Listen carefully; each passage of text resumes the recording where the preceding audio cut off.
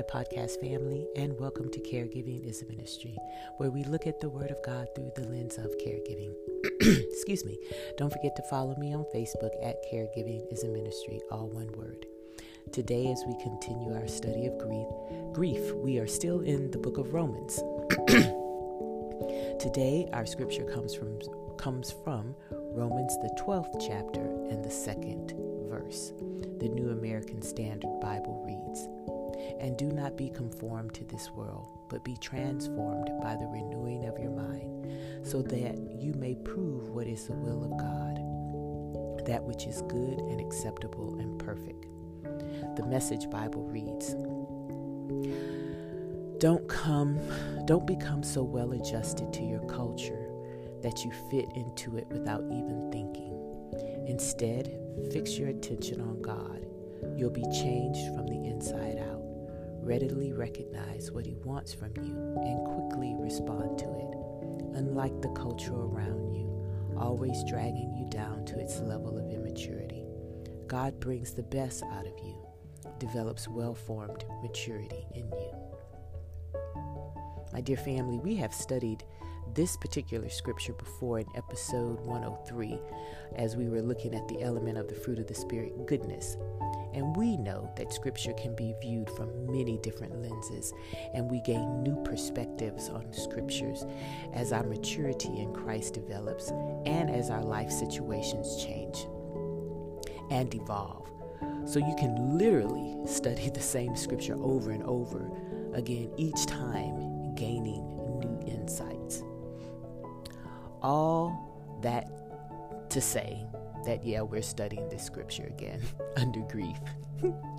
This time, I want us to look at it, as I said, through the lens of grief, and we're going to interrogate it and see how it applies to us and what it has to say. So it's telling us not to conform to this world. What does our world tell us about death, the death of a loved one?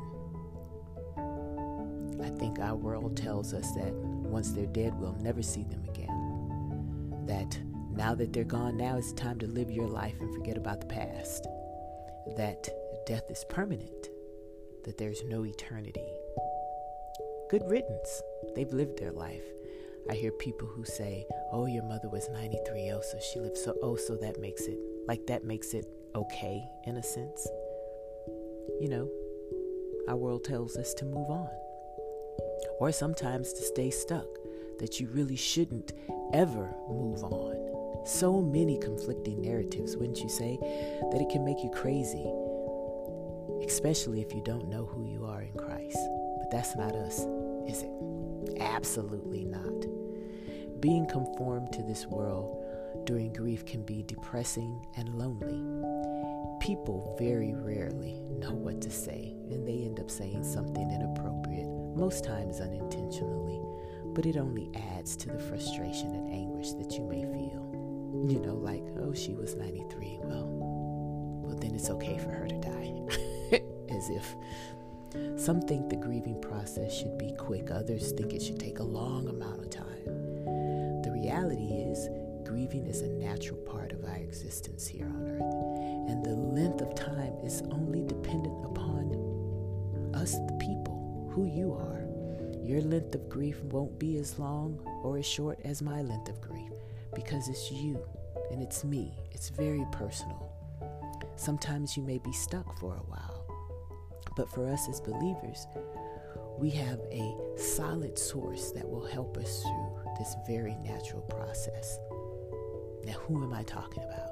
I'm talking about the Holy Spirit, the living God that resides in us. We are to be conformed to our citizenship in God's kingdom, which is the opposite of what the world, right?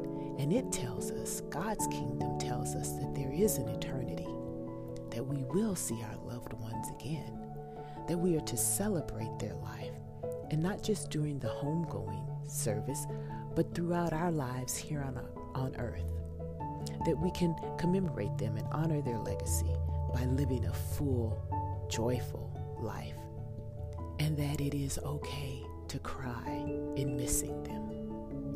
Today I cried. I donated the hospital bed and the Hoyer lift and the inflatable mattress pad.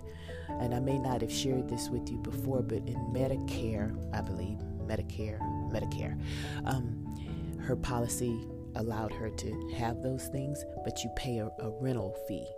But if you have the bed over a year, then you now own it. And so we had it over a year, so I owned it. But of course, because of God living in me, I'm not going to try and make a profit from it. It is easier for me to donate it to someone who is less fortunate, who will be in a very real needing sense of kindness at that point in time, where their loved one or perhaps themselves will need a hospital bed and cannot afford it. And I want to be able to gift someone in that way. So I offered it up for donation. The same company that I had to rent it from, I now offered it up as a donation, which I had no problems with. But they came and they picked it up today. And so now her room is empty. And I broke down a little bit. But as I've stated, crying is cathartic and it's necessary in healing. I think it's good that I can stay home and not have a job other than chat with you and do the episodes, right? When I want to cry, I can do so. When I want to take a nap, I can do so. And what I've decided to do during my grieving process, at least for a while, is to just indulge in what I want to indulge right now. I had a hot fudge sundae Monday at like 3 o'clock in the afternoon because that's what I wanted to do. And the Holy Spirit is telling me that it is okay. And it is okay for me to cry. And when I cry and I shed my tears, I know that God is with me and that He's holding my tears in the palms of His hands.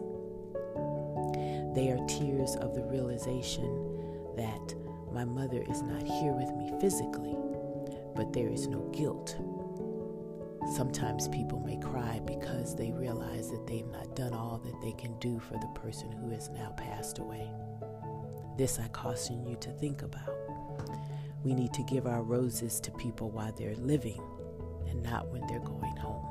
I mean, you can do it when they're going home, but it's so much better when they're living because they can appreciate them. So I want you to think of the people who are in your life, who are in your life, that you need to give roses to. It can be physical roses or just to call and say, hey, I'm thinking of you. Hey, I love you. Hey, I appreciate what you've done for me. Do that now to ensure that when your loved one goes home, your tears are just of tears of them not being here physically, and that there are no tears of remorse or guilt. I suspect that I will always miss my mom, but that I will learn to carry her with me. And when I'm talking to Jesus, I can tell Him to tell her hello for me, knowing that with all confidence, I will see her again. And so, as we close this episode, let's remember who we are as citizens in God's kingdom. Yes, we may cry, we may shed tears, but we know where our loved one is, and we know that we will be reunited with them. And we can allow the Holy Spirit to minister to us and help us through this process, so that when the world looks at us in our grieving process, it looks a whole lot different than what they are. And then they'll come and ask us why, and we can point them to Jesus. Let's pray. Lord, we realize that everything that happens in our life is either ordained or orchestrated by you. That by our acceptance of Christ as our Savior and you having your Spirit live within us, that we are surrendering to you, not always understanding how you have orchestrated things in our lives. But we don't need to understand. You call us to trust and obey. So even though the process of missing our loved ones can be hard, we don't question you. We don't question the why. We question what can we learn from it, and how can we demonstrate to a fallen world that you are a very real God in this circumstance. We ask that you strengthen us as we go through this process. We ask that you allow us to grieve. And we thank you for your Holy Spirit that resides within us to help us shed those cathartic tears of missing our loved ones, but with the reassurance that we will see them again. We love you and we praise you. In Jesus' name, amen. Now go and find those people who are still on this side of the Jordan and tell them how much you love them. See you tomorrow.